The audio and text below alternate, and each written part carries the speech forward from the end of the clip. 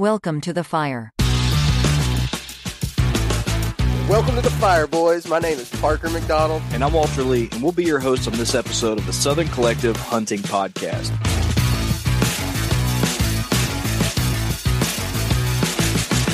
If you're a new hunter trying to learn the basics, or you're a veteran woodsman just trying to get through your workday, there's always a place at our campfire for you. Speaking of the fire, we would love it if you guys would join our growing Patreon community and be a part of the best and only digital deer camp south of the Mason-Dixon line. Come on. If you'd like to learn more, click on the link in the show notes. But for now, Walt, welcome to the fire.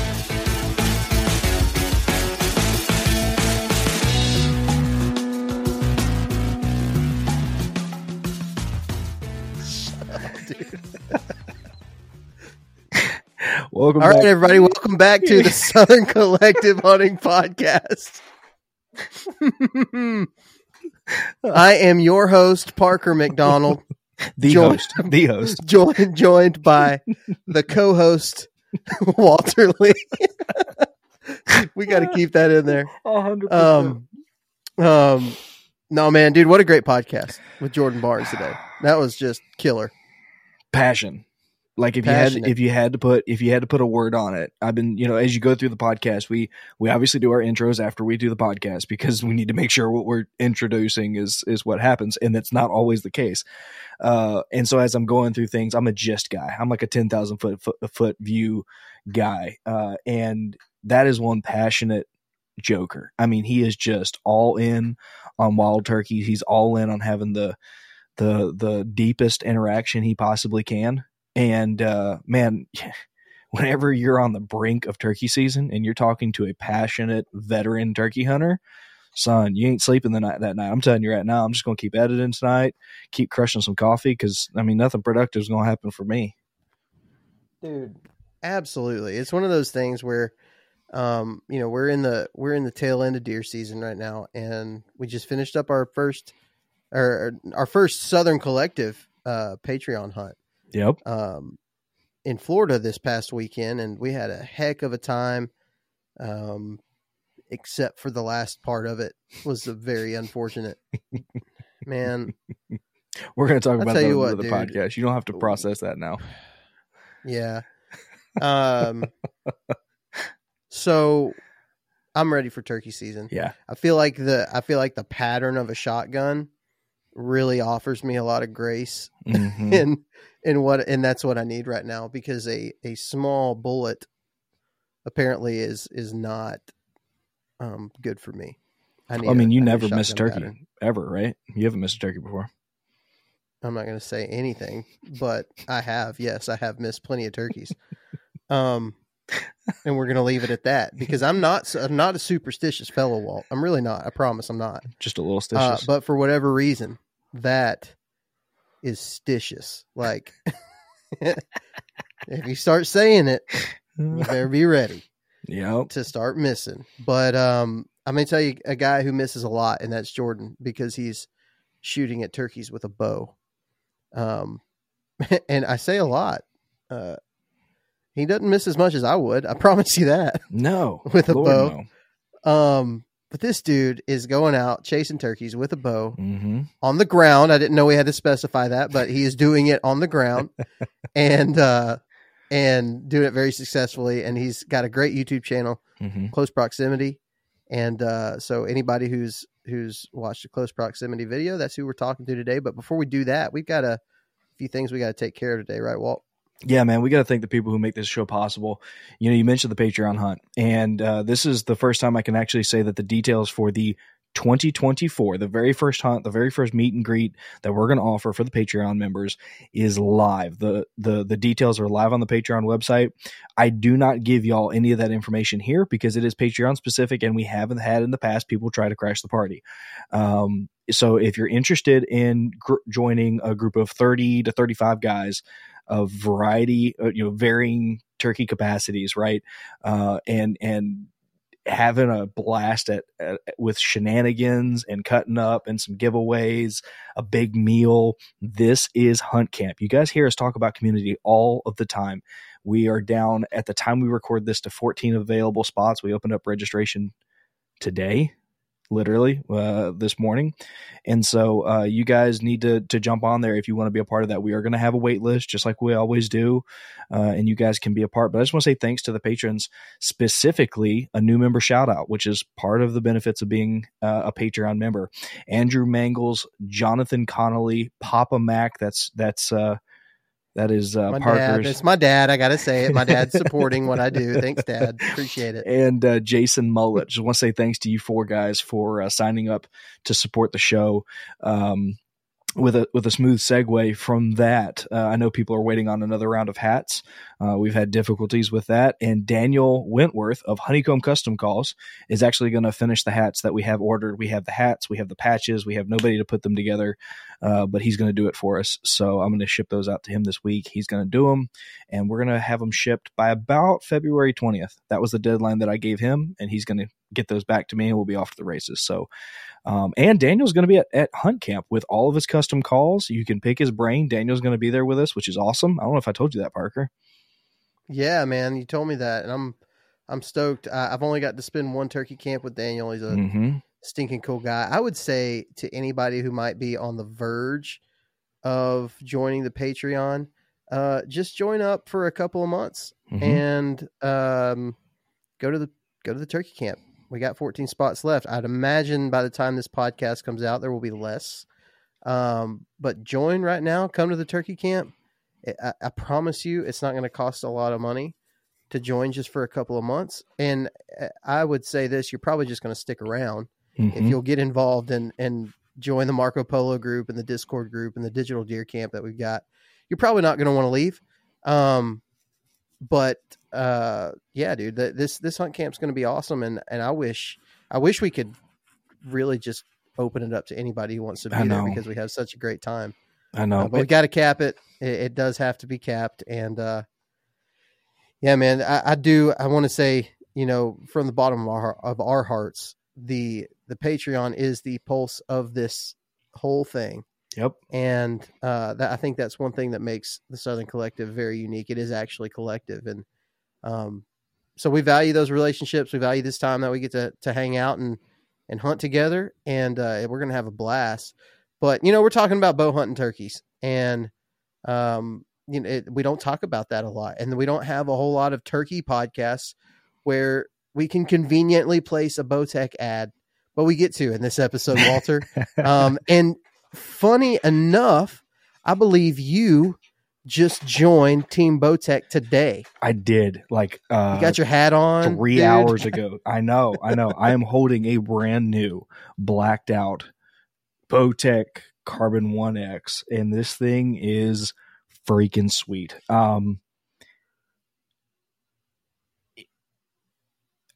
It's one of those silence. Just silence. Yeah, just silence. Just a moment of 30 silence. 30 seconds of silence for this ad. It's one of those things where in life you oftentimes end up buying stuff and paying for stuff, and you don't ever feel like you're getting what you're supposed to for that money. Like you buy tires. Like I spent $1,000 on some really average tires. I'm like, where's the $1,000? Right? Like, what did I really get? That thing right there, that thing's bad. That thing is bad. We've seen an uptick in sales inside the Patreon group of Bowtechs. People have been listening to us and going and shooting those bows. I think I've seen Joshua just got a new Bowtech. Bada Ding is his nickname as well. But we're starting to see an uptick of that. And I think people are starting to see that value, and it's really cool. I told Bowtech the last time we talked to him, like, hey, people are really like digging what y'all are doing. Just keep it up, keep eliminating those friction points. We talked about it on the last podcast, bottomland lock, the cam lock, the didn't go 20 lock, all the different systems that they have built into that bow to make your life go easy. It's an awesome setup, man. Walter Jordan talks about being on the road a lot in this podcast. And when you're on the road a lot, that means your equipment is taking a beating a lot. And you mentioned friction points, man, dude, when you're traveling and you got stuff just rattling around all over the place, it can kind of be tough on your gear. And the cool thing about the Bowtech is that it is so adjustable without a press, especially these newer models. I mean, they've got like you said, you joked about it, but there's like 14 different kinds of locks on that thing that you can adjust, man. Yeah. And so, man, go check out the Bowtechs as well as the diamond bows. You know, if you are looking to get into bow hunting, I can't think of a better option than a diamond. If you're looking for something that will absolutely exceed expectations for the price that you pay for it, absolutely check out a diamond. I don't think you're going to be disappointed. On that same note, Walter, Tether just released a whole new line of things in that same category, in that retail, affordable, like super affordable category with the grit line of saddles. I spent all this weekend hunting out of my workhorse and getting used to it so that I could tell people what I believe are the pros of it, you know? So I could actually have an opinion. And I got to tell you, man, with some adjustability, with some TLC, you can get that saddle just as comfortable. And, and also, you know, this is a turkey podcast today. We would be failing if we didn't mention the N2 vest that they got going on. Walter, I actually noticed you were wearing it this weekend, weren't you? Didn't you wear it some this weekend? Like while we were scouting? I think it was your scouting vest. Yeah, it was my scouting vest. Yeah. No, I mean, I use that thing religiously. I really do. I'm going to use it duck hunting this year. I mean, honestly, to be completely candid with you, I'm going to put the bird bag on the back of it, and I can put my layers in there because I got a new layout boat. We'll talk about that probably in the coming episodes. But I mean, you have to love systems where you can spend that money and just continue to adapt it to whatever your needs are. And that's my run and gun scouting pack, man. It always has been for whitetail because I can put like 6 trail cameras in the hydration pack. I put my little pruners on the side and my stick on the outside. And if I need to hang a stick, hang a trail camera, I got my stick right there. I mean, and then, you come back home, you're like, oh, you're going to hunt from the ground, grab the pad, buckle it in. And now you got, you walk in, you sit down and you shoot your deer. It's an awesome thing when you can take that money and you don't have a utilitarian item. Sometimes you just have to have that item that does a certain specific thing, but it's just so nice whenever you can buy something and it benefits everything. Absolutely, man. Absolutely. Dude, I'm having a hard time, like, and this isn't an ad for anything. This is just me, sharing my emotions and my feelings. I'm having a hard time this week, concentrating on much. I mentioned earlier that the Patreon hunt, the very end of it sucked. I missed a buck or hit a buck and didn't recover it. We're not really quite sure yet. So that's been a hard thing to try to get used to, or to try to, like, Walter, you've missed deer before, right? You've missed deer, turkeys. Oh, yeah. The next day, the next week, dude, like it's hard. It's hard to concentrate on really anything. And then we just went off and made matters worse by talking to Jordan Barnes, like you said, passion, and just really is going to get a guy fired up about a turkey.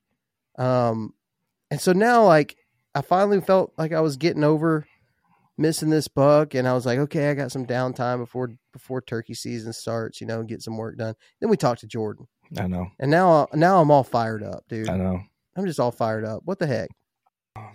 It's the worst, man. It really is. It's one of those things where, and I said this on the podcast, I got like 2 weeks of extended archery season left for deer season, and I plan on going. And probably at gray light, I'll probably be really plugged in. God forbid I hear a freaking turkey, because this place I'm going is loaded with turkeys. If I hear a turkey, I'm going to get up and leave because I'm going to shoot the thing. I'm telling you right now, I'm just so clicked in.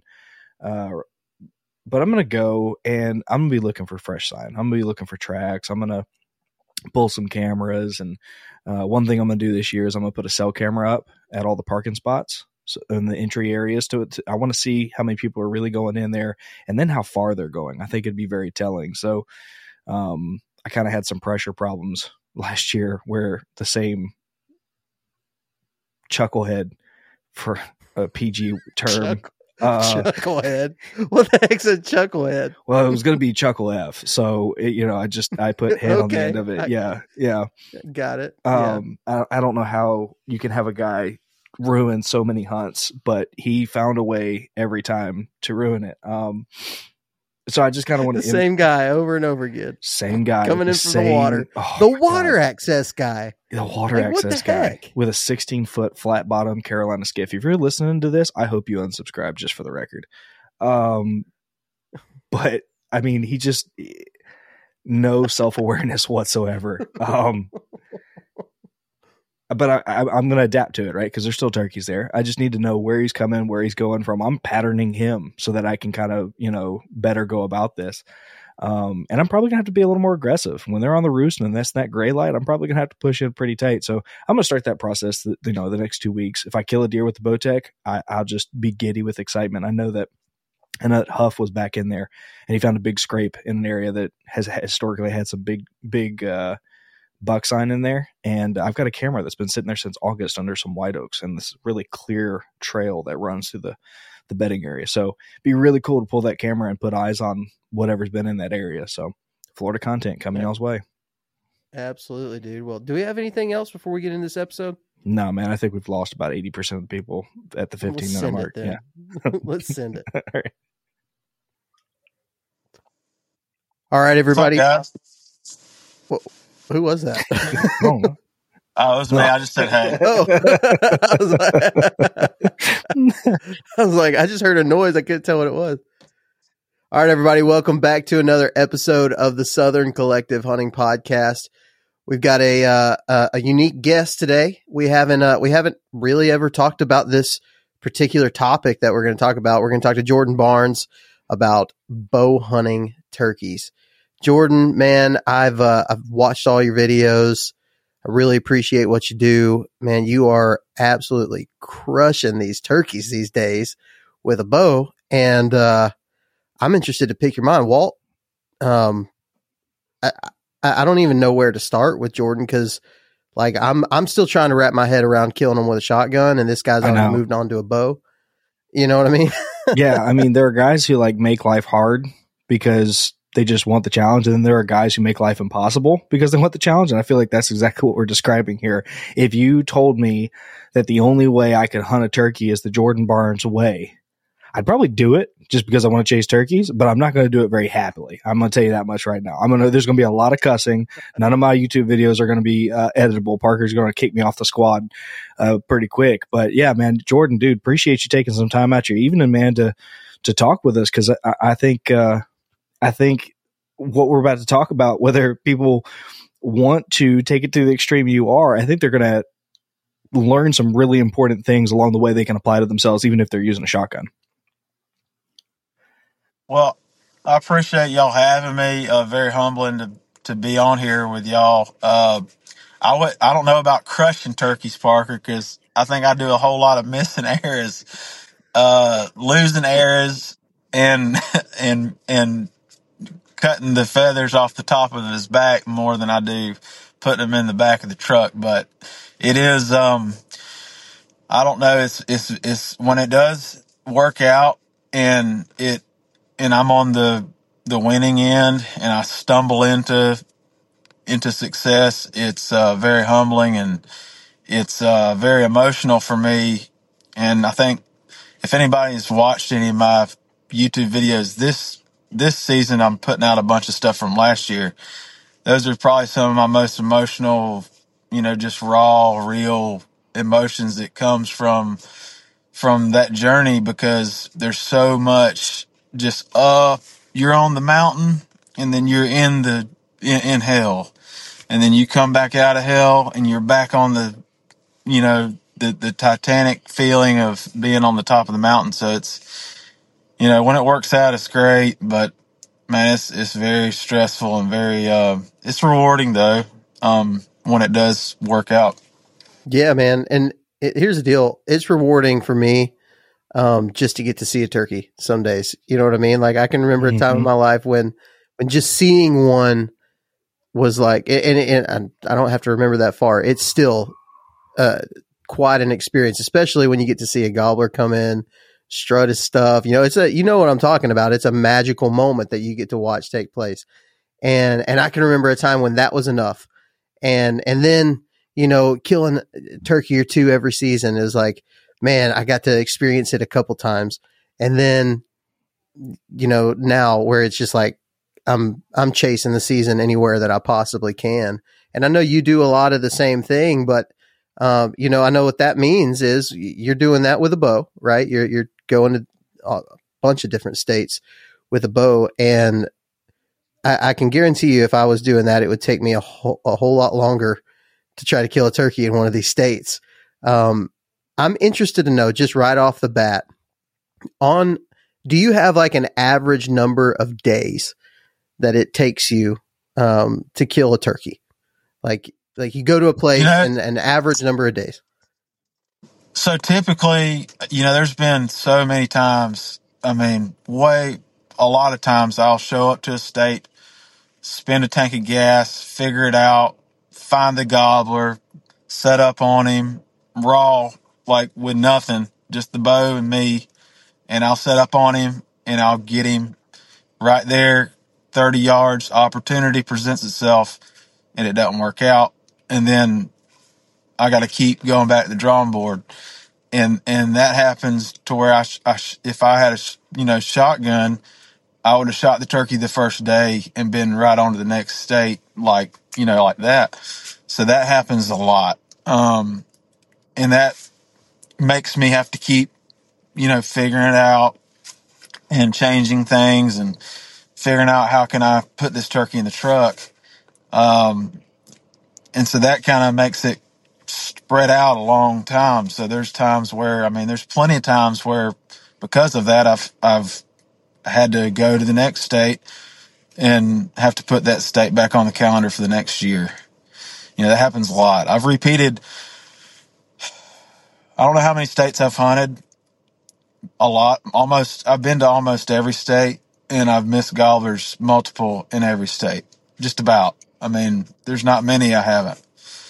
So yeah, it's, I don't know how many days. I'd have to look at, I've got some stuff personally for me that I take down, like stats wise, but I'd say I had no clue how many days. It's more than likely 7 days or more. I don't know how you really quantify that though. Yeah. If you took the turkeys if you took the states that I went to that I didn't shoot, and then I had to come back the next year, and then I didn't shoot, and then I came back the third year, and then I shot one, and you put all that in there, Lord knows I don't know how many days. I really don't. That's crazy, man, because you work a full-time job. I know you do.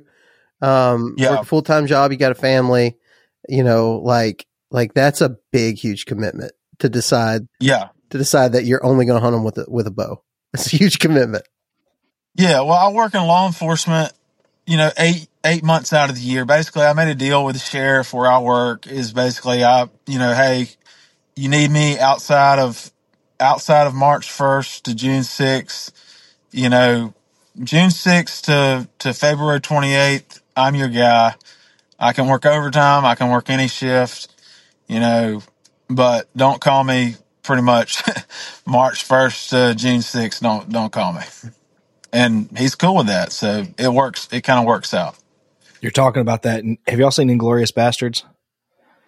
You remember that point where Brad Pitt's making the deal and he turns to the other guy and he's like, would you take that deal? That's a damn good deal. I'd make that deal. I'm sitting here thinking the whole time, like, I need to go to my boss and say that exact same thing. Can you type out exactly what you said so I can walk in there and read it off the piece of paper?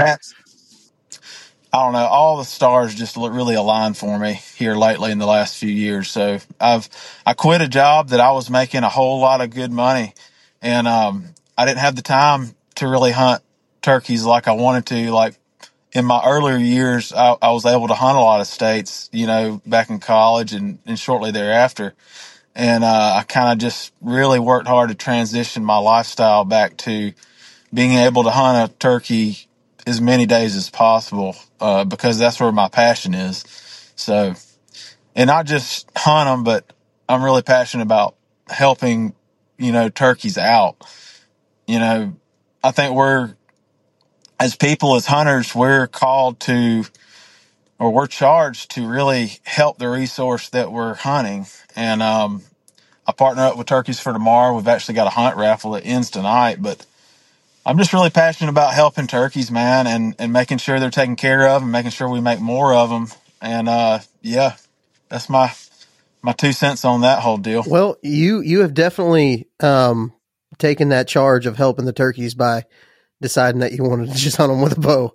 I feel like that probably does help the population, because Jordan Barnes with a shotgun might be might be conservation's worst nightmare. But Jordan, so in that regard, you mentioned, back in college, hunting turkeys and stuff. When did this change happen to?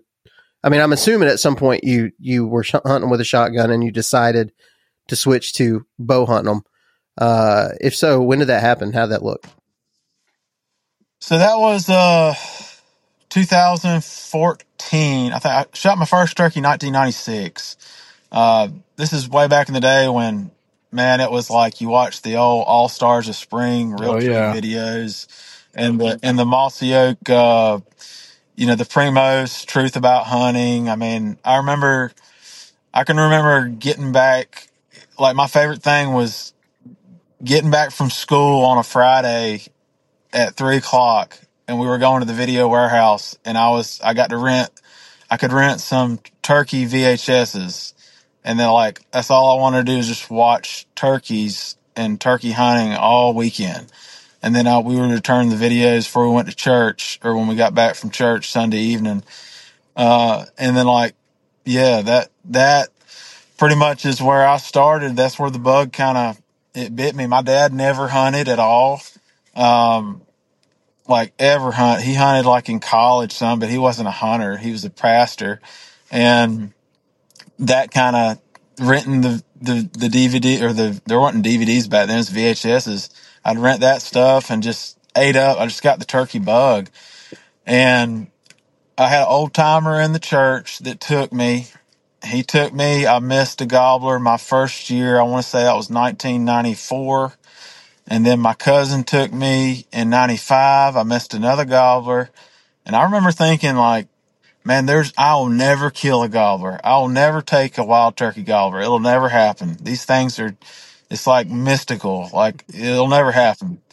I remember going to Walmart in the summer of 95, and I was like, I got to get me a diaphragm call, because I saw some of these guys using one of these diaphragm calls. And I remember going to the hunting section at Walmart back when they used to have guns and stuff, which they don't now, but I got me a little HS Strut double reed call. I bought it with my allowance or whatever, and then I took it out and was trying to use it, and the lady behind the counter, I asked her, I was like, well, how do you use this thing? And she was like, I have no clue. I don't know. And I was like, I can't believe I just bought my allowance with this $5 call, and y'all don't know how to use it, I was so, man, I remember that, and I remember, like, feeding back off of what Parker was saying about just seeing a gobbler. I remember just hearing one was like, man, I made that turkey gobble. Like, that was the whole lore, was I made a turkey gobble. And that was just enthralling. And I was thinking, like, man, I did that. I made the call and the turkey gobbled. And I got to the point where, man, it was pretty quick. It changed for me from 95 to 96. I remember it changed where I was like, man, instead of just making them gobble, I want to make them be in front of me. And that is kind of where the gears started changing at an early age, where I started kind of somewhat figuring out that I needed to know when to not call, Yeah.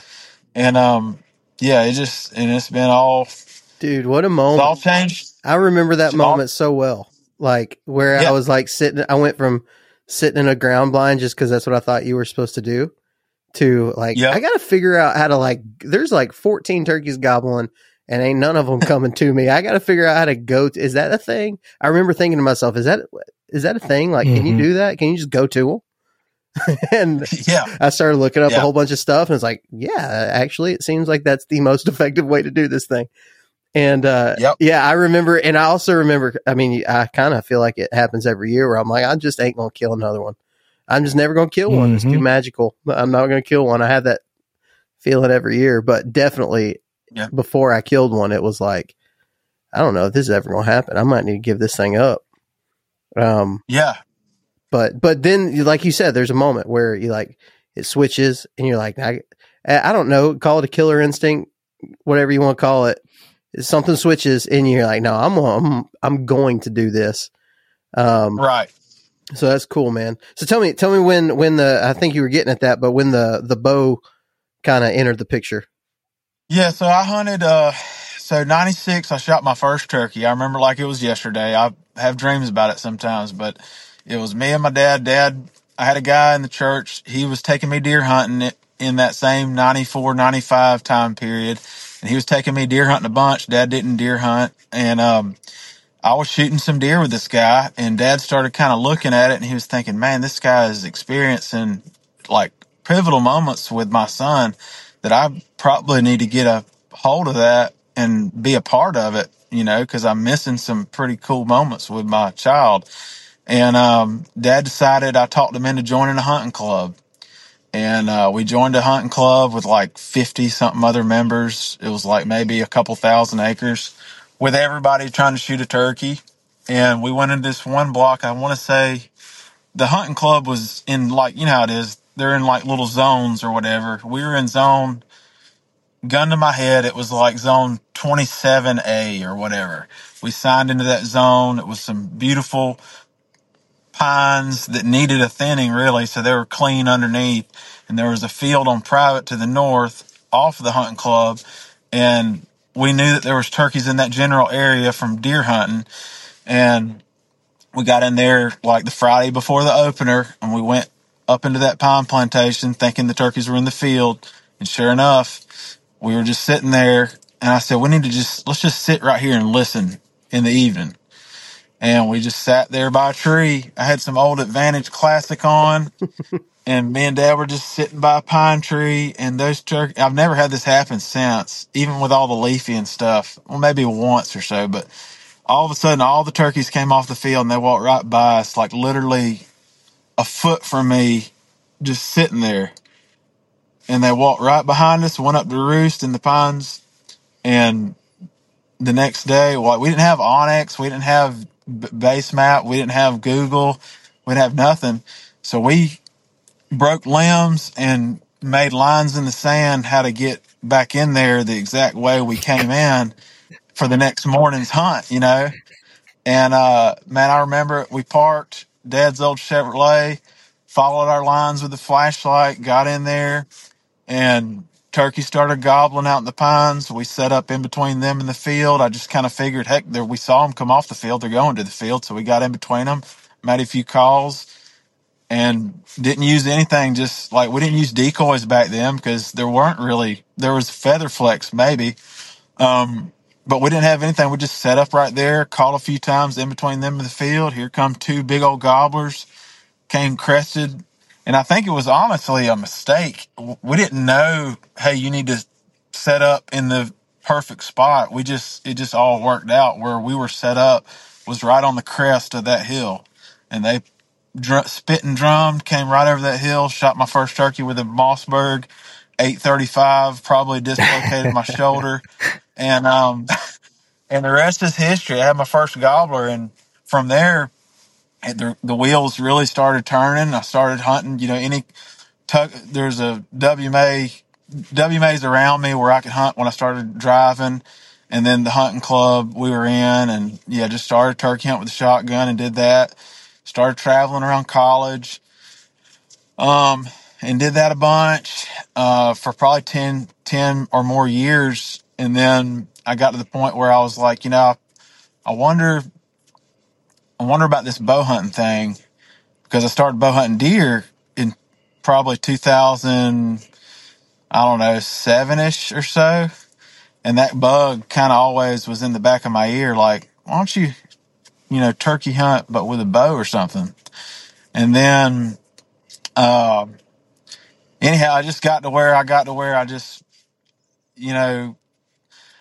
I had shot some with the gun, and I just figured, man, I might want to try this with a bow. And I tried it, man, one time, and just luckily it all worked out. On the very first time I bow hunted a turkey, I roosted one, and it all worked out to like the T, which never happens. Like, it never happens that way. But the first bow hunt I ever did with the turkey turkey was gobbling off of this little sand logging road. I knew where he was. I was like, man, that's about perfect. I know exactly what he's going to do like the next morning. So I got in there and it worked out to the T, and that really bit me. Like that's what screwed me up. Like if that whole first hunt, bow hunting turkeys, did not work out, I bet you I would have never been doing it. But that first taste of it, just like the level of adrenaline, the level of the experience was, it screwed me up. It jacked me up for like life. So that's kind of how it all transpired. It's funny, that first moment for me was one of those I didn't deserve kind of moments. Whereas like if I could go back and listen to how badly I was calling, I didn't deserve to kill that bird. Like I made every mistake imaginable. But I remember sitting there with like this like tingly skin sensation, whether it was the adrenaline rush, the cool weather. Like I will never forget that moment. It was a moment where it was like, to hell with deer hunting. To hell with all this, you know, like it was just, this is life right here. So I can appreciate that sentiment. Mm-hmm. This upcoming concert season will be all about the boots, and Tecovas is your stop for the best in Western style. Tecovas has seasonal and limited edition offerings this spring and summer, including men's and women's boots, apparel, hats, bags, and more. All Tecovas boots are made by hand in a time-honored tradition with timeless styles that are always on trend. And Tecovas has first wear comfort with little to no break-in period. It's hard to find this level of comfort paired with this level of style.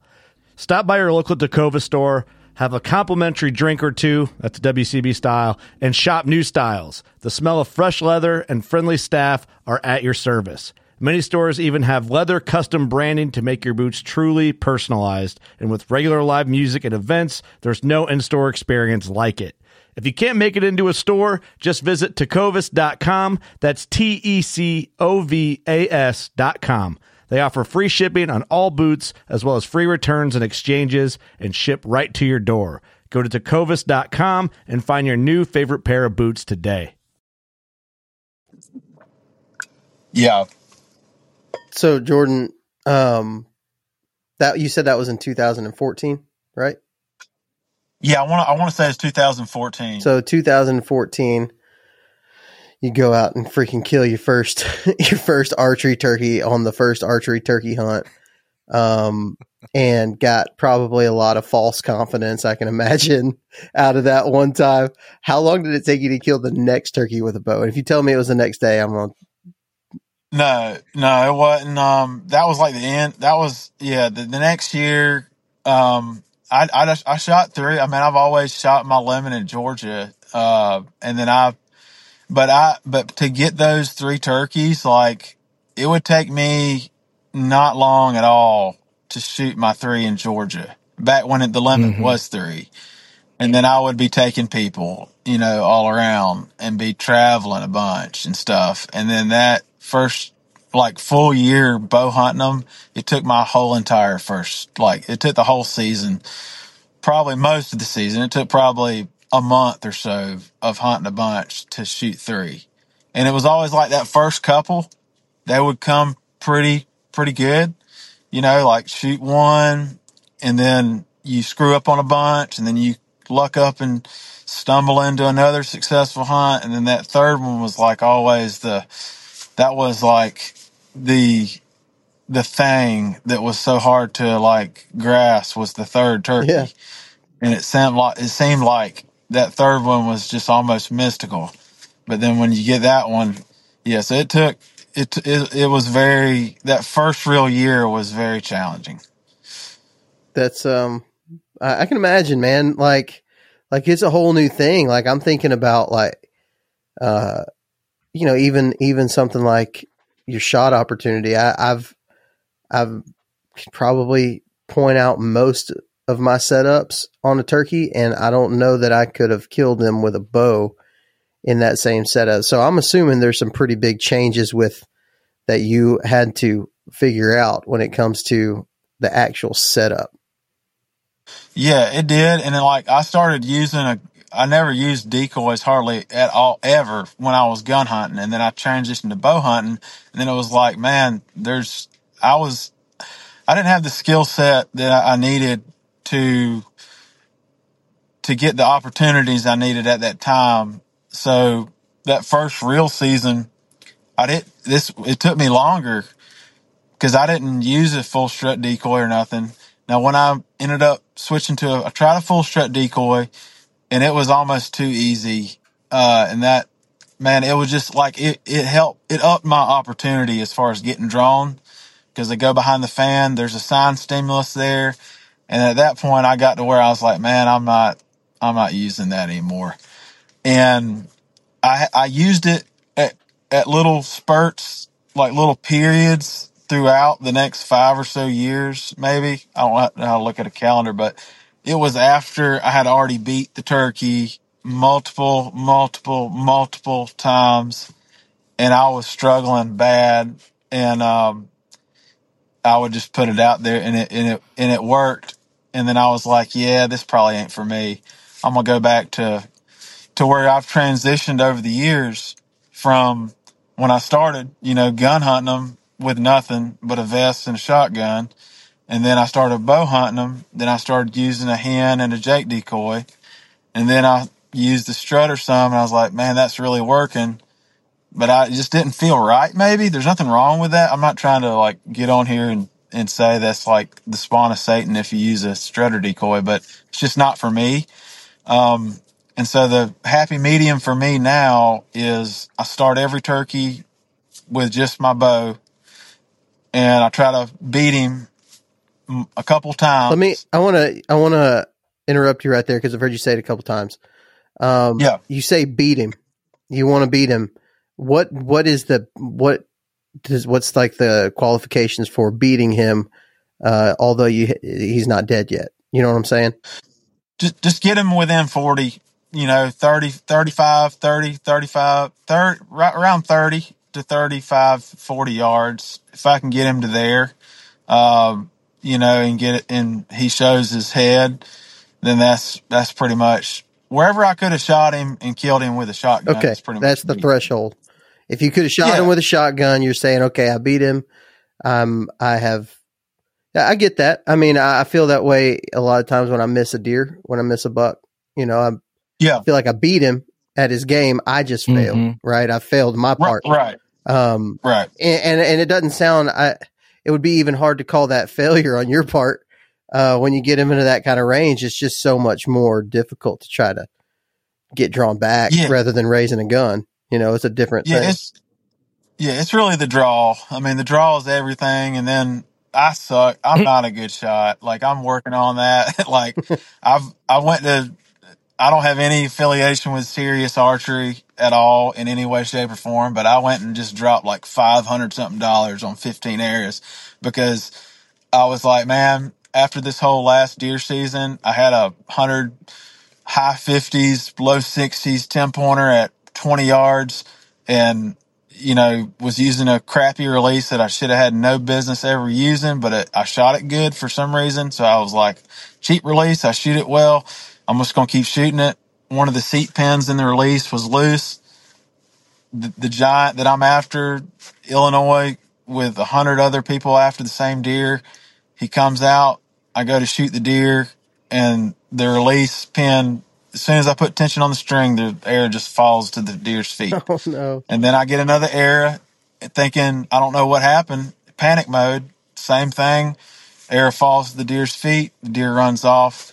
And so, crappy equipment. I just had a come to Jesus meeting this year. I was like, man, I'm going to have the best bow in my mind that I could use, the best string on that bow, the best arrows I can have that are spine aligned by the company, the right spine for the exact setup that I'm going to shoot at a turkey, the right broadhead, like the right everything. I want to make sure that it's on me and me only, and not the equipment. And that's like probably one of the most important things I think to archery, is making sure you have the right stuff.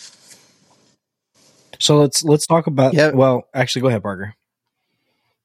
No, you're good. Well, you talked about having the right stuff. Like, when I think about what you're doing, it's so niche that there isn't a guidebook, right? Like, there isn't a Google search. Well, maybe there is now, because you've been doing it so long. You've probably influenced others, and now there's probably a little bit of a thing there. But like, when you're going through this process, I imagine there wasn't a support system of like, hey, this is what you need to do to kill turkeys. And so can you kind of talk about the gear that you use to kill turkeys, your setup for concealment, and kind of what you learned in that process?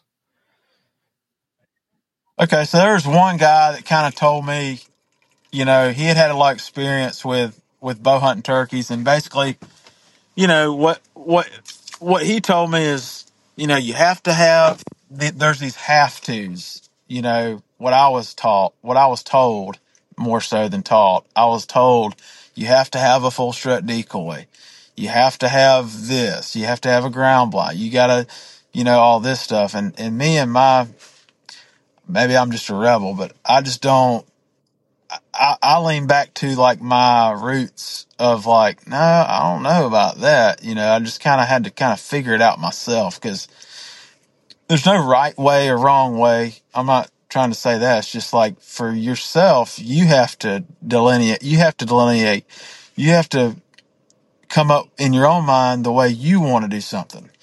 And you have to kind of, through trial and error, kind of figure all that out. I don't know if that answered your question or anything, but I kind of got it to, okay, I could see where having leaves on a bow would probably help because it's breaking out your outline.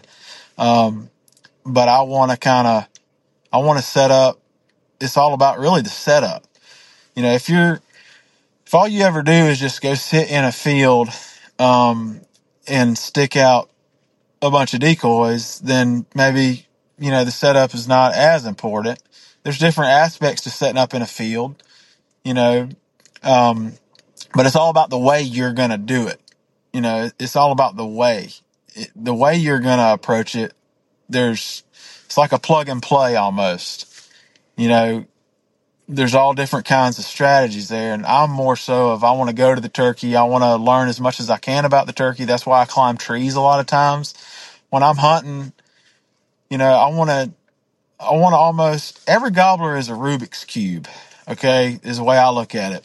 And I'm trying to just crack the code on each particular gobbler. And the way to crack the code is to read that gobbler's demeanor through his audible cues and his visual cues as you're watching that turkey. Like if I can watch that turkey and see his head, and I can see the colors change, and I can see his demeanor, then I can kind of formulate a way to crack the code.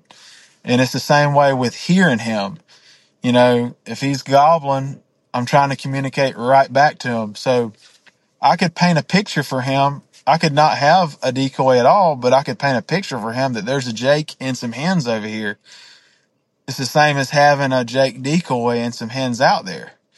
So it's all kind of, you're reading the demeanor. Like if I see him out in the field and I climb a tree and I can see him, that's as good as hearing him gobble, because I can call to him and I can look at his demeanor of his head, and I can look when he puts his head down. I can call to him and see how often does he pick his head up. How often is he going around that he puts his head up? That's telling me, okay, this turkey's putting his head up and looking every 3 times a minute. Then I got in the back of his mind, I'm opening the door. You know what I mean? If he's not popping up and looking every once in a while, then I'm not in his head yet. But if I can get in that head, and then all of a sudden I'm saying some stuff to him and I'm Jake calking on the back of some hen yelps, and then he's, looking, then I know that gobbler's interested, even though he's strutting away from me. But then he's turning. If I just don't call or nothing, all of a sudden he's turning. So it's the same kind of, it's playing it out. It's just cracking that code. It's kind of the way I look at it. That's kind of the way I perceive it. Every gobbler is kind of like a puzzle. Yeah. So when it comes to like cover where you're setting up, I'm imagining you're probably going to have some amount of cover, more so than I would have to have with a shotgun. I typically I try to have cover whenever I can, but sometimes all you got is just a big old oak tree and you're just sitting on the base of it, and that is your cover. That's probably not the same when you're bow hunting them, correct? Correct. It's Parker. Yeah, correct. It is. I guess the difference, bare bones, the difference in a bow and a shotgun is when that turkey first appears. Typically, if you can't shoot him, the second he first appears in the woods with a shotgun, then you were set up wrong. All right. So with a bow, the second he first appears, the hunt just gets started, because I've got to get drawn on the turkey, and I've got to convince him that he needs to keep coming another 10 or so yards to where he can go behind a tree to where I can draw, and then I know where my shot's going to be. And I've changed some stuff up. I'm changing stuff up this year, because for years I shot a single pin, because I want to just, foolproof, one pin, turkey's in range, put the pin on the turkey, shoot the turkey. This year, I changed to the serious stuff, and I'm going to go to a 2-pin sight. And the thought process behind a 2-pin sight is, okay, no affiliation with Spot Hog, but let's just say I got a Spot Hog sight that I ordered. I'm going to have a 2-pin, it's a 3-pin sight. I'm going to take 1 pin off of it. It's got a red pin, a red dot pin, and a green pin. I'm going to move the red dot pin down to close range, so I know that's sighted in 0 to 25. I can put the pin, if the turkey's within 25, I can put it on him, 25, right on him. I don't have to adjust up and down, nothing. It should be acquisition, thought process, red, close, shoot the turkey. Green pin, sighted in for 35, dead on, and I know if that turkey's 30, he's on out there a bit, then I can just put it on him, shoot the turkey. So that's really the difference, is you got to get drawn, number one, and when the turkey shows up, number two, the hunt really just starts. Are you using any kind of like camo netting, or like you mentioned ground blind? They have what's that one that has the mirrors all around it? The ghost blind, anything like that? No blind at all. The turkey's main defense is his eyes. Mm-hmm. So my thought process is, I just don't, for me now, I'm saying this for me. For me, I don't feel like it's right to take away his main defense. In the end of the day, I don't feel like it's right to take away the turkey's main defense. That's the whole challenge, is to let him use his main defense, and then you're trying to take the turkey with him using his main defense. So I just use a leafy suit. Use a leafy suit. I got leaves on my bow to break up the outline. And you made a good point, which is where you're talking about you could just set up by an oak tree. The turkey appears, you could shoot him. With a bow, I'm looking at the factors that I'm looking at are, I've got to have good back cover. I've got to have something to break up the outline of the back. If you set up with a bow and you're setting up with a bow, no blind, you have got to think about like the back cover. So even though I've got, ivy on my bow and I've got a leafy suit, I've still got to be thinking about, am I silhouetting myself or am I blending in? So I've got to pick, and I've had times where, plenty of times, if a turkey's coming and I'm calling to him and we're about to meet in the middle and I can't find the right spot, the spot to set up on that turkey, and it's not happening, I will run away from that gobbler. I will run away from him and leave him and try to go back to the drawing board while he's still gobbling. He's hot. And I'm trying to figure out, okay, I got to find the spot to where it's going to be beneficial for me, where I feel like I can get a shot. Whether I'm going to put a hen decoy out or use nothing at all. It's all about, it's all about the setup. Turkey hunting's about the setup, really, no matter what you're using. If you're hunting them that way, it's all about the setup. How long did it take you to tweak the leaves on your bow? That's one of the things that has always wigged me out. I'm just being honest here when I say that, like the idea that there's leafy things around my limb or around my string cables and all that stuff. Have you ever had that get in the way of like a shot? It's funny you said that.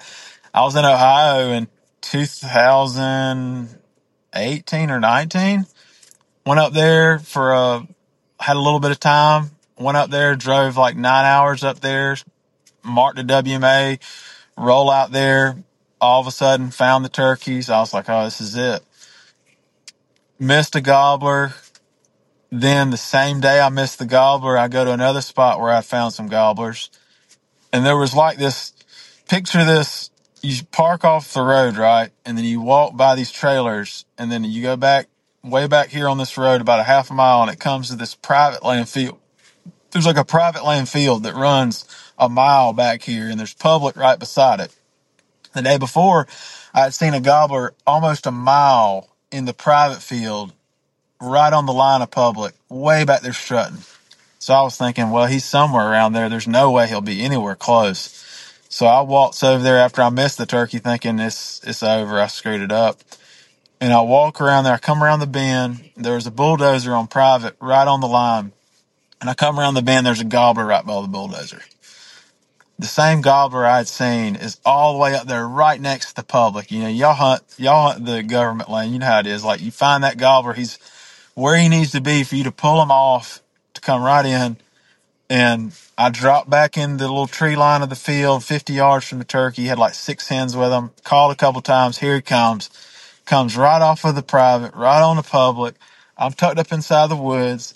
I go to draw my bow, and as I roll into the valley of the bow to get the sight ready on the turkey, slow strutting and coming towards me to look, the leaf on the bow, it goes right over the whole entire sight. So, like, what do you do? I just tried to point shoot the turkey and shot like 2 feet over him. So I've learned to make sure I take zip ties and make sure anytime I draw, that's a great question, is make sure that nothing is moving on that bow with the ivy. Yeah.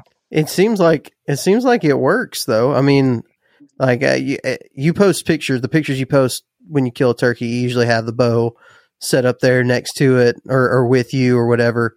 I mean, and it looks like it's pretty effective. It also looks like it could be just even more effective in breaking up your whole outline. You know, at that angle where you're faced towards that turkey, those vines kind of break up your whole outline as well, which is pretty cool. Are you typically shooting them in the sitting position? Like, are you on your knees? Are you like Indian style? How do you do that? Yeah, it depends. Like, if I call it bobcatting turkeys. So if I'm set up on a turkey, right, I typically am going to sit on the ground. I'm going to sit my butt on the ground, sideways, 90-degree angle, you know, and I'm going to be facing the turkey like this with my legs facing kind of 90 degrees from the tree I'm sitting on, and I'm going to face the turkey because I'm trying to hug the contours of the tree that I'm on, right? You know, I'll follow a gobbler, and when it's not working out and I just want to go to the gobbler and try to just trying to put him in the truck, I'll go after him, and I call that bobcatting turkeys, where I'm just very aggressive, like times 1,000, just going to him. And a lot of times, yeah, I'm standing when I'm doing all that, I'm standing a lot of times. So it just really depends. Just using any structure you can to get in a position. And a lot of times, sometimes standing is your only shot when you're doing that. You know, when you're dealing with thickets and things of the like. So, and that would be standing like behind a tree type deal, like where you said bobcat and kind of get in there and you just basically calling him while you're standing up behind a tree. Yeah, because he's going and he's moving through stuff with hens or something, or he's going to a particular strut area that turkeys, you know, is so similar to bucks in the fact that in the winter, all the gobblers are together because they're all a family and they're all buddies. But once the testosterone levels start to peak upwards, they start to fight and figure out who's the man of the area. Same thing with bucks, and you know as well as anybody, Parker. You know, the bucks in the summer, they're all together. You know, they're all buddies. But once those testosterone levels start to rise, they ain't friends anymore. Turkeys so similar, but they're so different in the fact that like bucks, they're going to use that topography to stay hidden. They're going to use it to scent check spots they know that are going to pull scent, and they want to be out of the way gobblers, they want to be seen and heard. He wants everyone to know he's the king of spring. He wants to be seen and heard. So it's the way in which they traverse. Like I could look at stuff that's like South Florida, where it's very low. You could be inches in elevation change that change in where turkey's going to be, or in South Georgia where it's mere feet that dictate where he's going to move. I could look at a pine stand on some stuff around here, and like a turkey I shot a couple years ago, there's a gobbler. It was open pines, stuff that needed to probably be thinned, and he was gobbling 400 yards from where I was on the road, but I knew where he wanted to be. So I just went to where the turkey wanted to be. And I moved 100 yards from where I was going to set up and called, and the turkey gobbled, and I didn't say another word. And I just sat on the little tiny slight. I'm talking about a feature like this in pines, where it was a tiny slight ridge, where I knew that turkey was going to swing, where he could be looking off the left and the right when he came out in this little food plot the state planted. And I knew he could see down one side and both sides, and it put me right in that thing. And that's where the turkey, he obviously saw me somehow in a bush of sweet gum, not moving at all, with the ivy on the bow. How that turkey saw anything that wasn't right, I don't know, but some of them are like that. But yeah, that's pretty much how I look at it. How often do you feel like you shoot and miss with like, what's your ratio of missing to killing? Because it feels like with a bow, your margin for error is so small. Obviously, we've been talking about this the whole time, right? Do you feel like it's a 1 to 4, 1 to 5? I mean, if you come to full draw, is there like a confidence level that's kicked in at this point? There's no confidence. There's like no confidence in this game, man. Like I have no like honestly, going into each spring, the start of each spring is the most nerve-wracking time for me, because I literally feel like I will never shoot another one. There's no such thing as confidence in this game. Man, it used to be for every 10 gobblers I called up and got an opportunity, I would shoot one. And it's kind of varied from year to year. Mm-hmm. You know what I mean? Some years are really good, and then it's like 1 out of every 7, and then some years it's bad, and it might be 1 out of every 13 or 14. And I'm just trying to learn, what can I do to lower that number the best I can. And I'm still learning, man. I'm learning every day, what can I do to try to make sure I increase my odds a little bit the way I like to do it. Yeah, I'm making changes every year. It seems like I'm trying to figure out, this is the 2-pin sight's the thing this year. Like maybe that's what I'm missing. That's going to help me, sight acquisition. Don't have to adjust for how far he is, and know, okay, that turkey's within 35. I'm just going to put that green pin on him and let it go.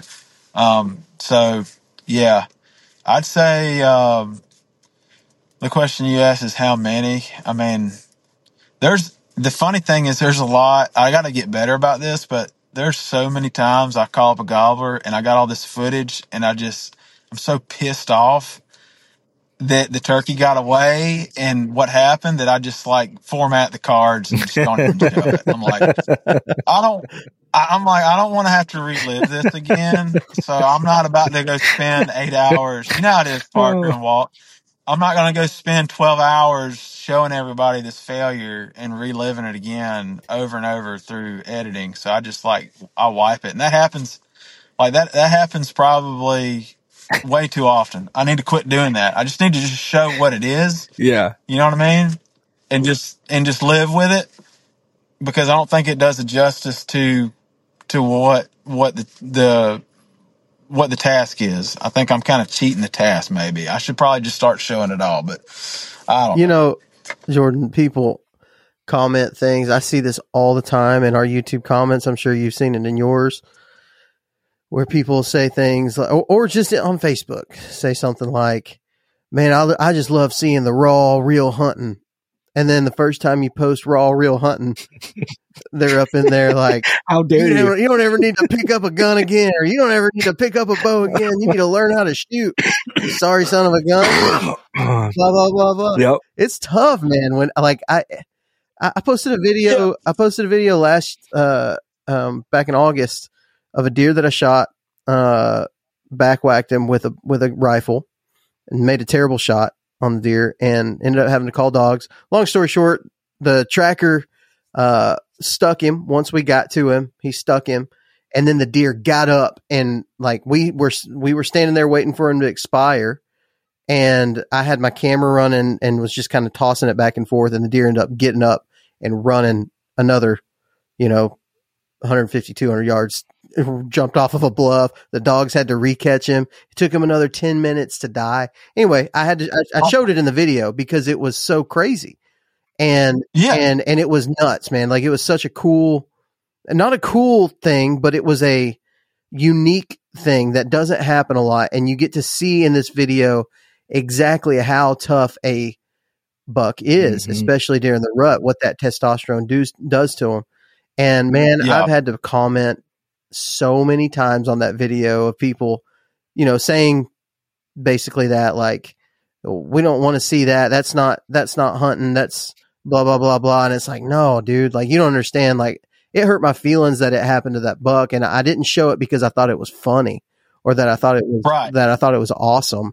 I thought it was, it was interesting and something that people could learn from. And that's what I know you are the same way, Jordan. Like when you show those real, raw, honest moments, it's not because they make you look great. It's because maybe somebody else can learn from those things, and learn from those mistakes. And maybe that mistake doesn't happen to them. That's what I always feel like the intention of that kind of stuff is when I watch something similar. I watch somebody screw up majorly and you're like, why would you ever put this out about yourself? But that's it. Right. Yeah. I totally understand that. And man, you're doing it for the right reasons. Like there's plenty of channels out there that they're showing the slow motion shots with the blood splatter and all that stuff. And it's obvious to decipher that these people are doing it because it's going to gain them more likes and views, because people, at the end of the day, there's some people out there that I just, for the life of me, don't understand what's going on up here that processes that thinks that's awesome to see something suffer. But like for me, my filming setup, I could go get a better camera, or I could emphasize the actual era going into the animal with slow motion to show all that. But for me, it's a respect thing, right?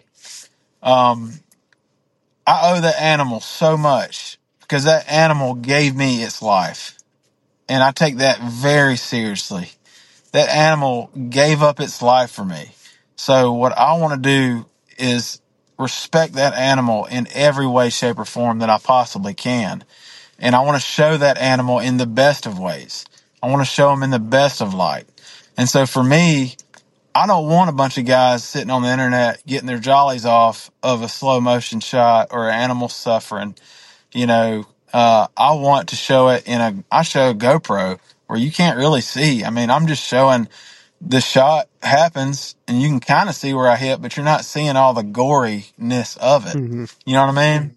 And I make that choice because of what I feel about a wild turkey. And would it probably get more views? Yeah. If I would, use something more high tech, but that's just nothing I'm interested in. I just want to show that turkey in the best light. As soon as I shoot that turkey, I want to get to that turkey. I want to grab him by the head. I want to not show this, but I want to jerk up on his neck. Turkey's dead, like not right then there. I'm getting to him as fast as I can. I don't want a turkey flopping around a bunch, even though I know I got him and he's going to die. I want to put him out of his misery as soon as possible. It doesn't matter if somebody's shooting, in my opinion, it doesn't matter if they're shooting TSS or lead shot.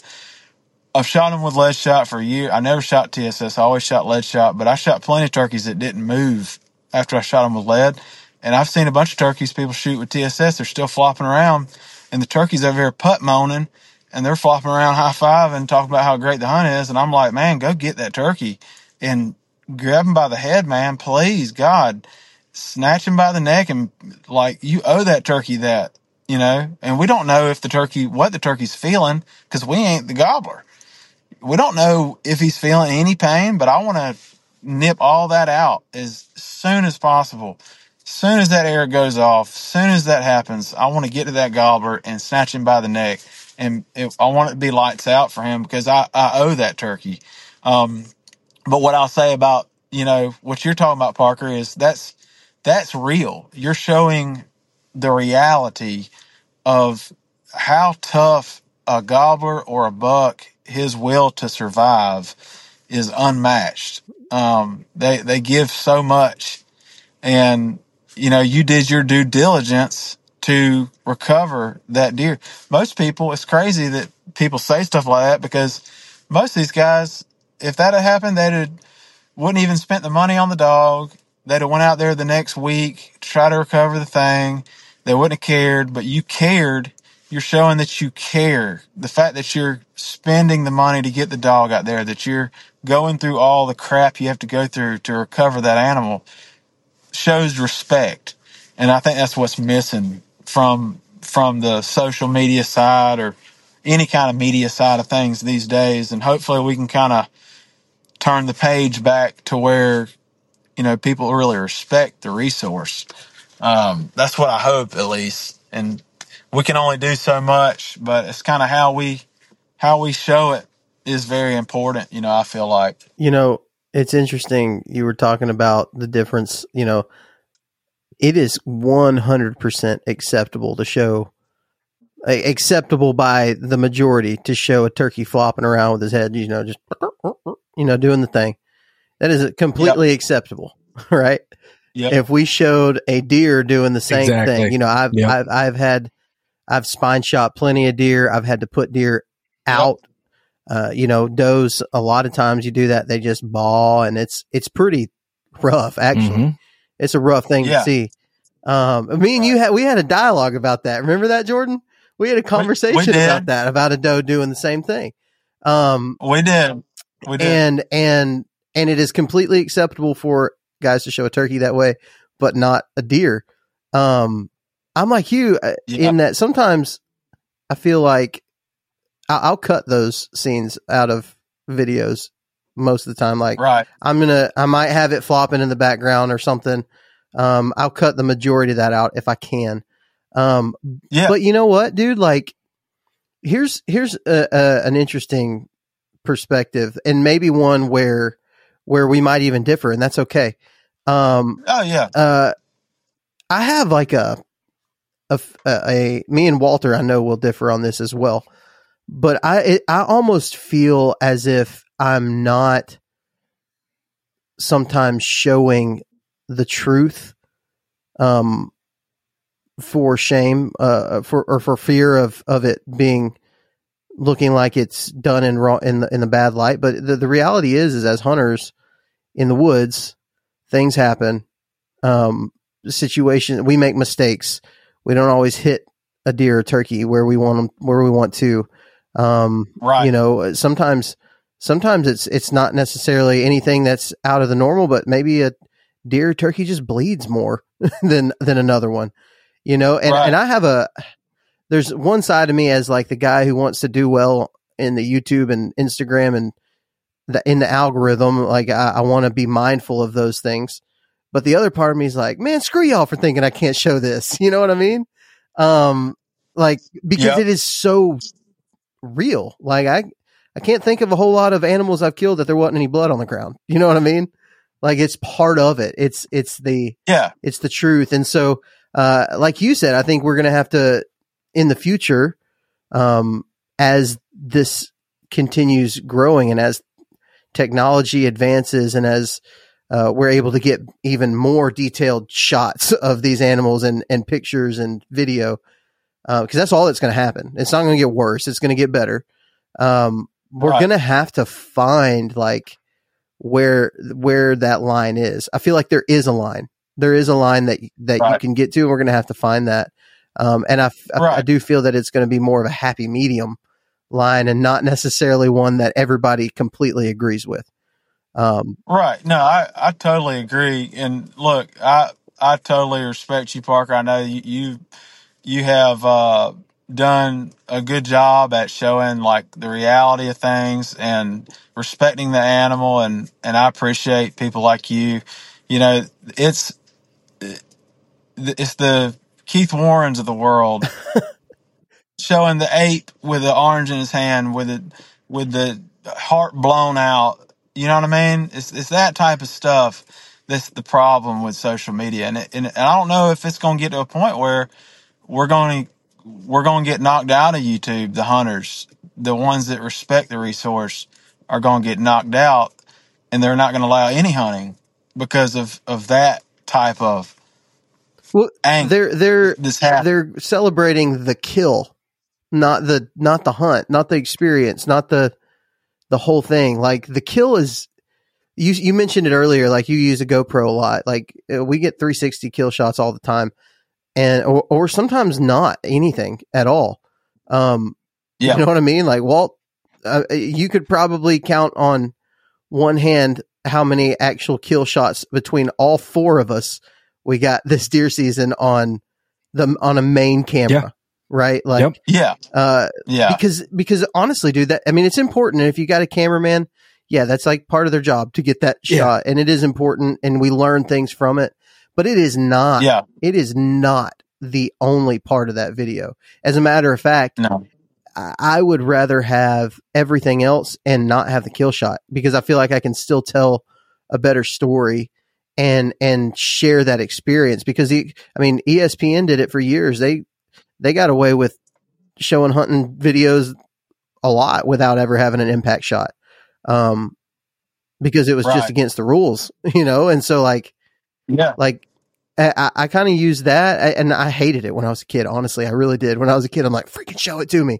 Show me that shot.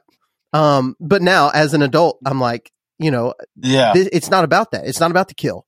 Like I hate the fact that so many people just fast forward the videos all the way to the kill and then don't watch the rest of it. Like, I think that is true across the board. That's what a lot of people do. And that hurts my feelings a little bit, because I don't feel like they're getting out of it what is actually there, the meat that's actually there. And it is not just about a kill. It is. And you're proving that. I mean, the whole thing, going about it with a bow, like if it were about the kill, you probably wouldn't be doing it with a bow. I can imagine. No, I mean, there's a time where maybe I'll pick back up a shotgun. I don't know, man. I'll tell you, Kenny Morgan said it best. If no one's ever buy the book, A One Man Game by Kenny Morgan, and in that book, there's a quote there, and it says, "There's always a touch of sadness when I see a gobbler stretch his feathers for the last time." Wow. That, like, it makes me emotional just thinking about it, because, like, man, I want that gobbler. He gave, like I said it before, he gave me his life. I want him to have the most least pain possible. The least pain. And I'm not saying anyone that's watching here, I don't want to say you're the spawn of Satan because you let a turkey flop for 2 minutes after you shot him, and we don't know what the turkey felt. I'm not saying you're the spawn of Satan. I'm just thinking, in my mind, I'm just trying to be mindful of that gobbler's life. You know what I mean? Sure. And that's just kind of the way I think about it. I'm just thinking, hey, as soon as that shot's taken, I want to be on him like it's 1996 and we were shooting copper plate sixes for the turkey. You know what I mean? Man, you're right, dude. Walt, I think you share a lot of that sentiment as well, because around turkey season, it's like, I feel, Jordan, you probably don't know Walt as well as I do, but whenever Walter gets close to spring, starting probably a few years ago, whenever it really just clawed into his heart.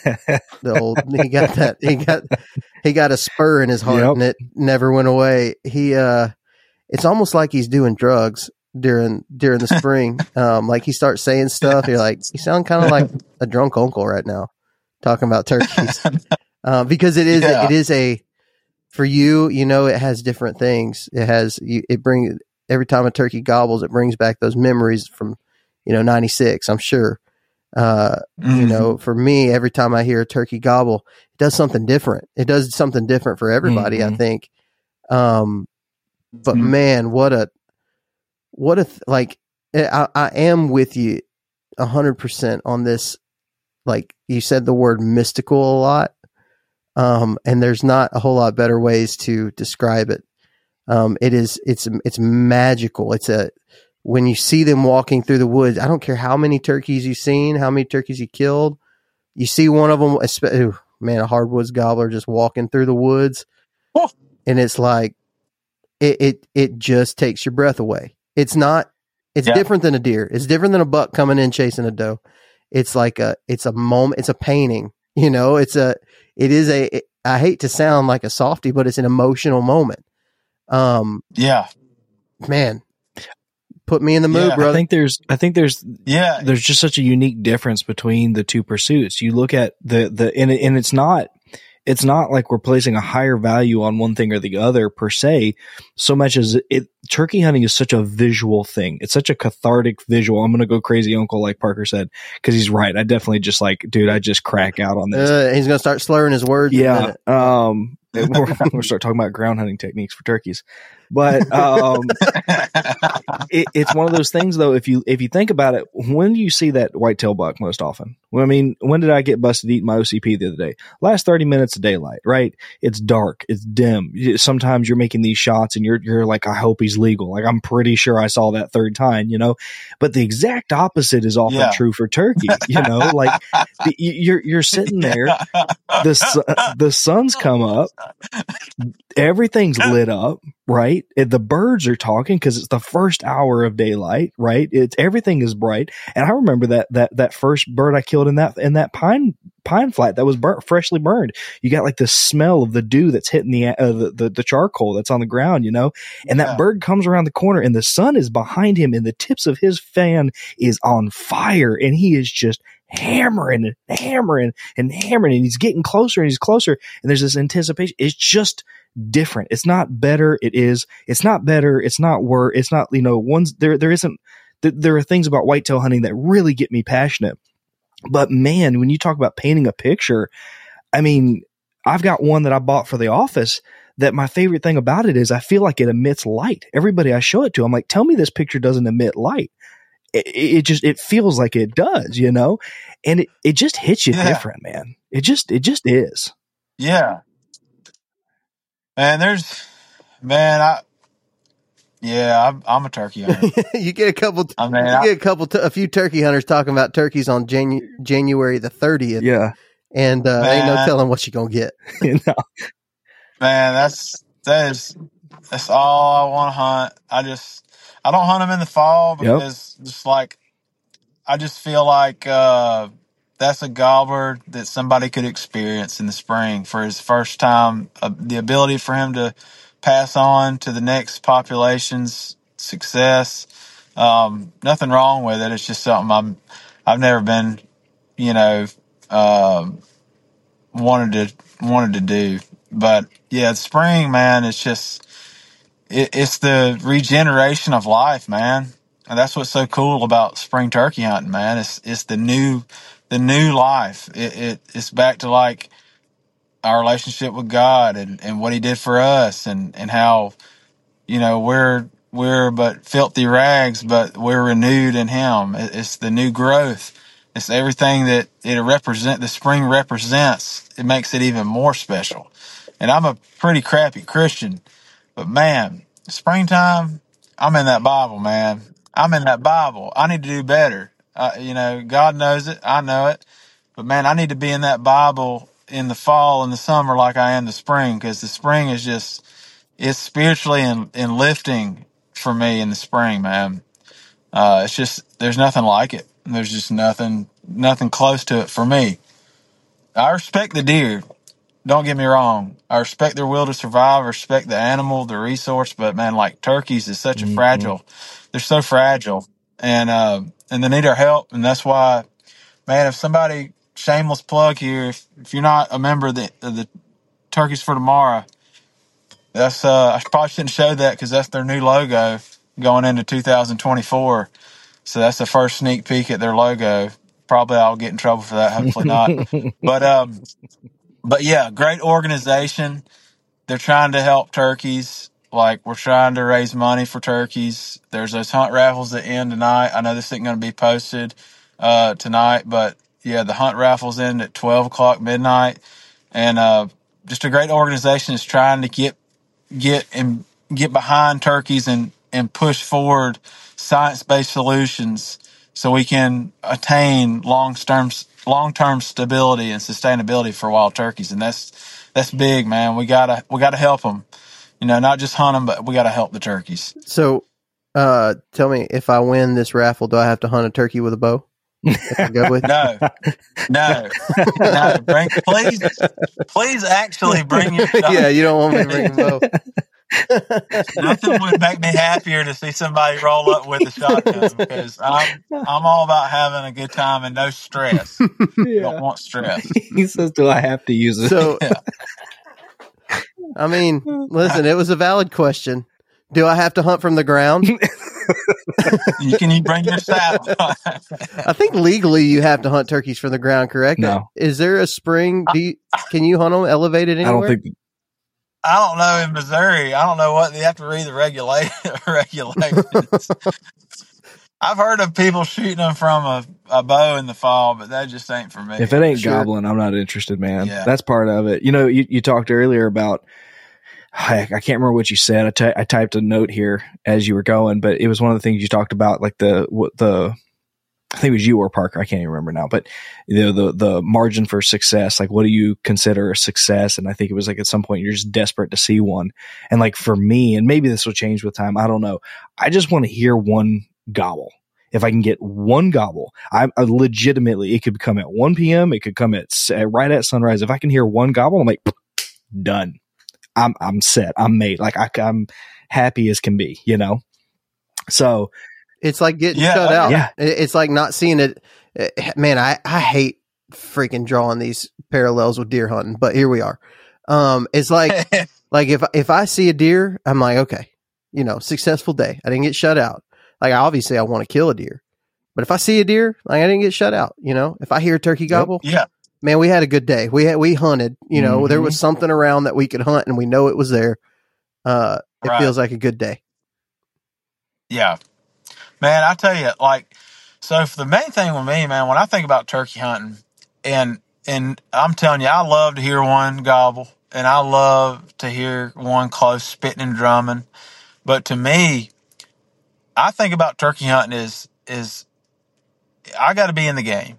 At the end of the day, I just want to be in the game. So if you look in any regulation book in the United States of America, it says spring turkey hunting season.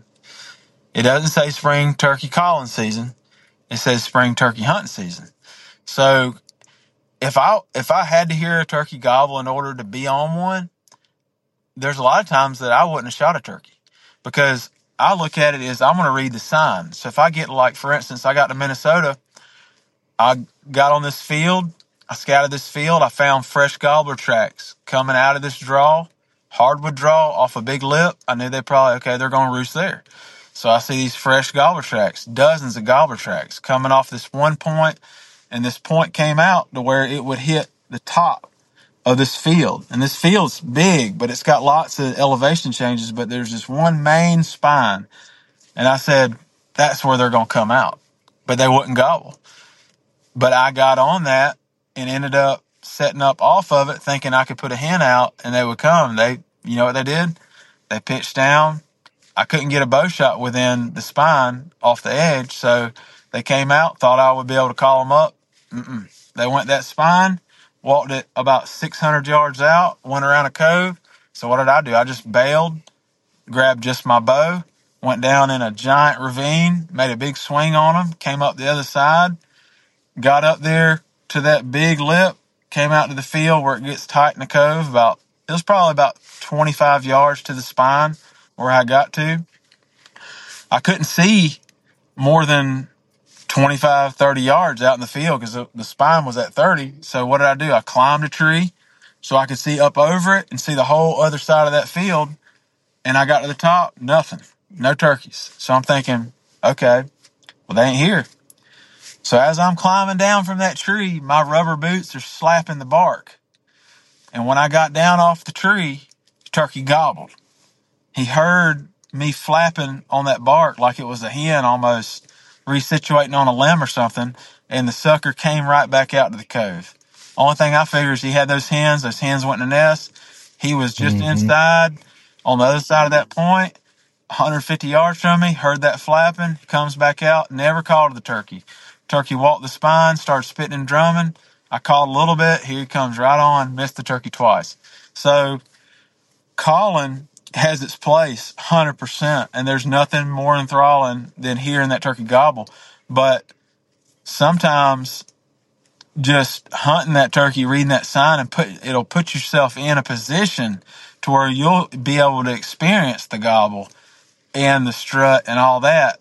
It's just little steps that unlock that to where, bam, now you're in his kitchen, and bam, he heard you crawling that tree, and now he's gobbling in your face when he wasn't gobbling before. Because that morning I didn't hear much gobbling, but I kind of played into a scenario where, bam, now this is the moment.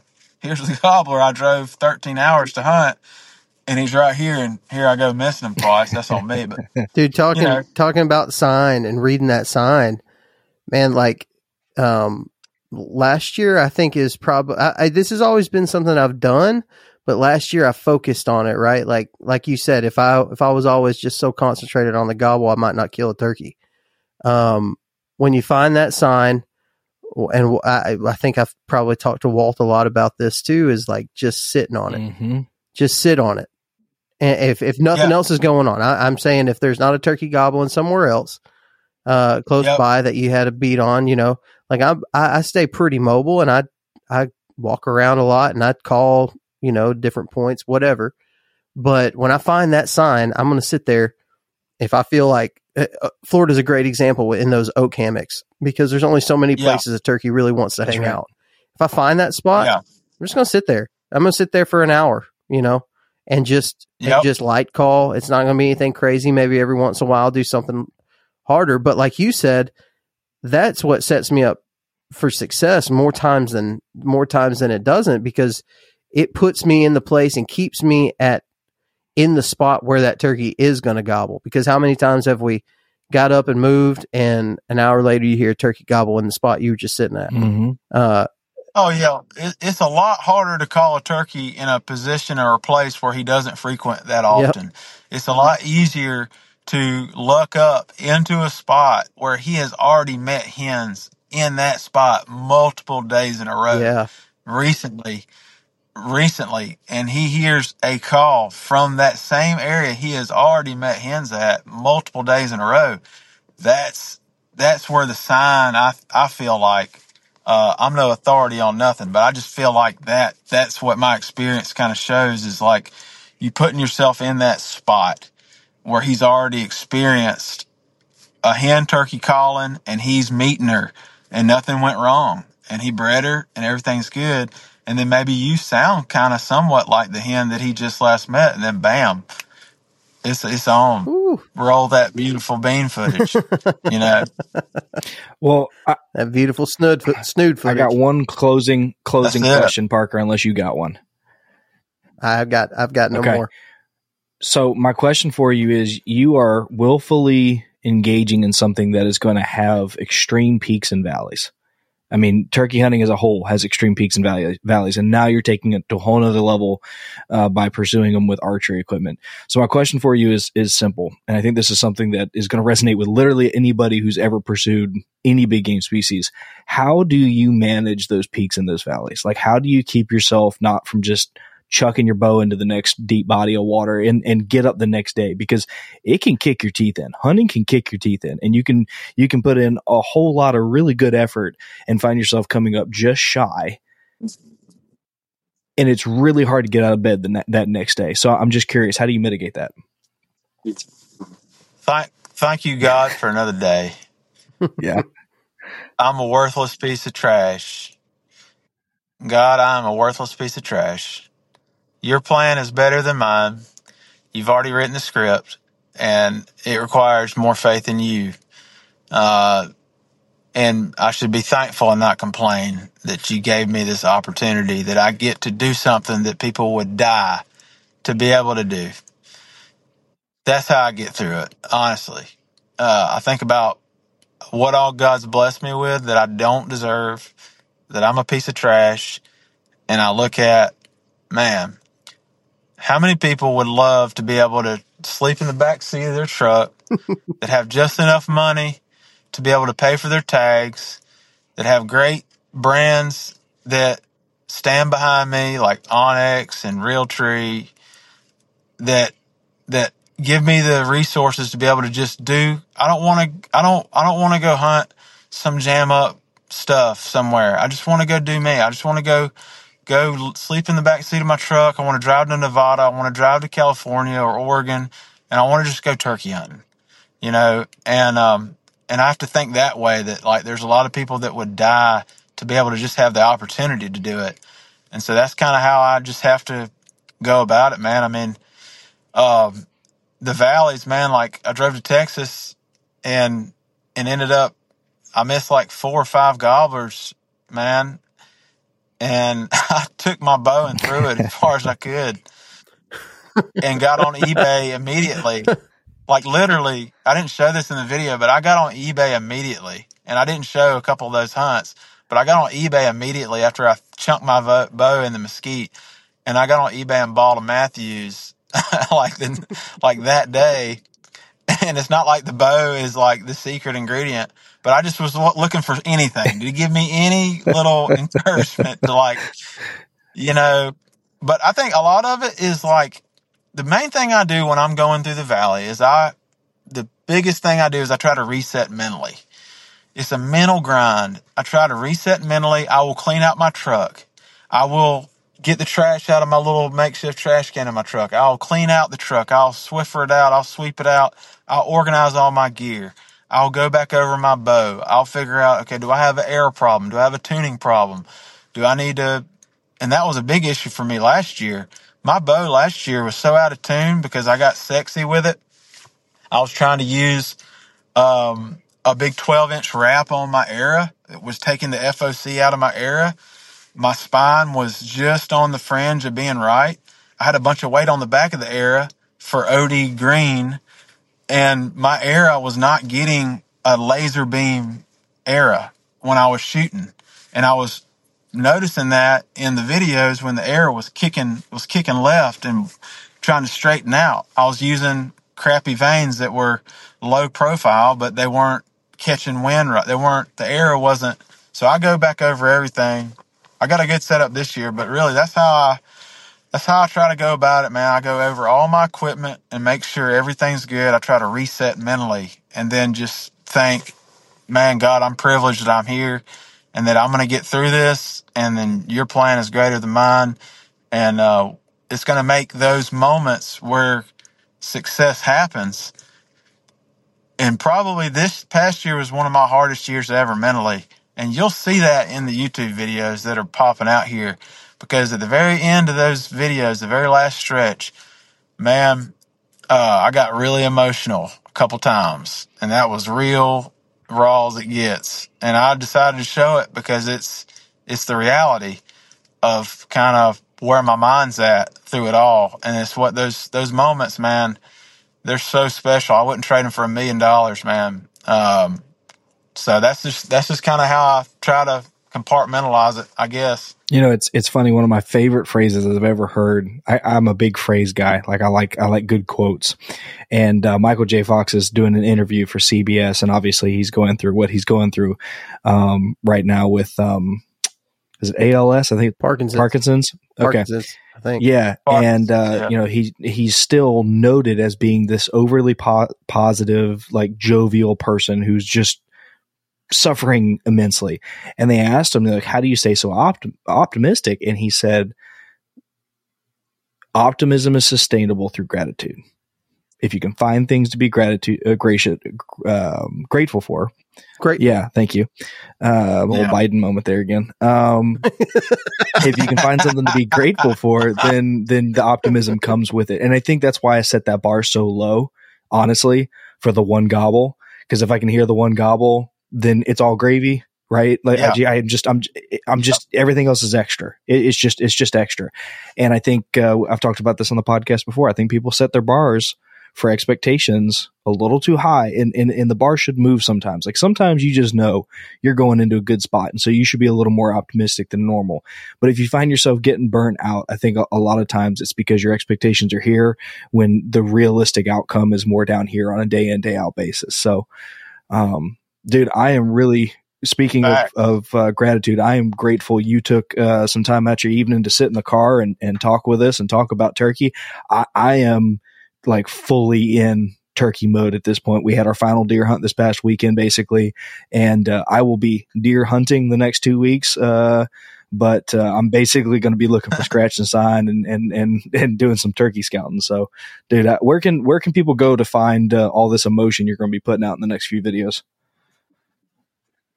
Just search YouTube, Jordan K. Barnes. It'll pop up. Should pop up. Close Proximity is my YouTube channel. Looking at probably doing a little rebranding this summer. You know, but the name will be the same. But yeah, that's where they can find me at. That's awesome, man. Well, I appreciate the heck out of the time you carved out this evening, and I'm looking forward to more video content. There's only a couple channels I follow, and I am captivated by your. Every time I see a video come out with you bow hunting turkeys, man, I'm floored that you're still out there doing it. So keep it up, and let's get back on the podcast here soon again. Yeah, man, I'd love to, and I'm just very humbled to be on here with y'all, and really appreciate what y'all do, and I appreciate the type of content that y'all put out. So, hats off to y'all. Thanks, Jordan. Appreciate you, buddy. Yeah, man.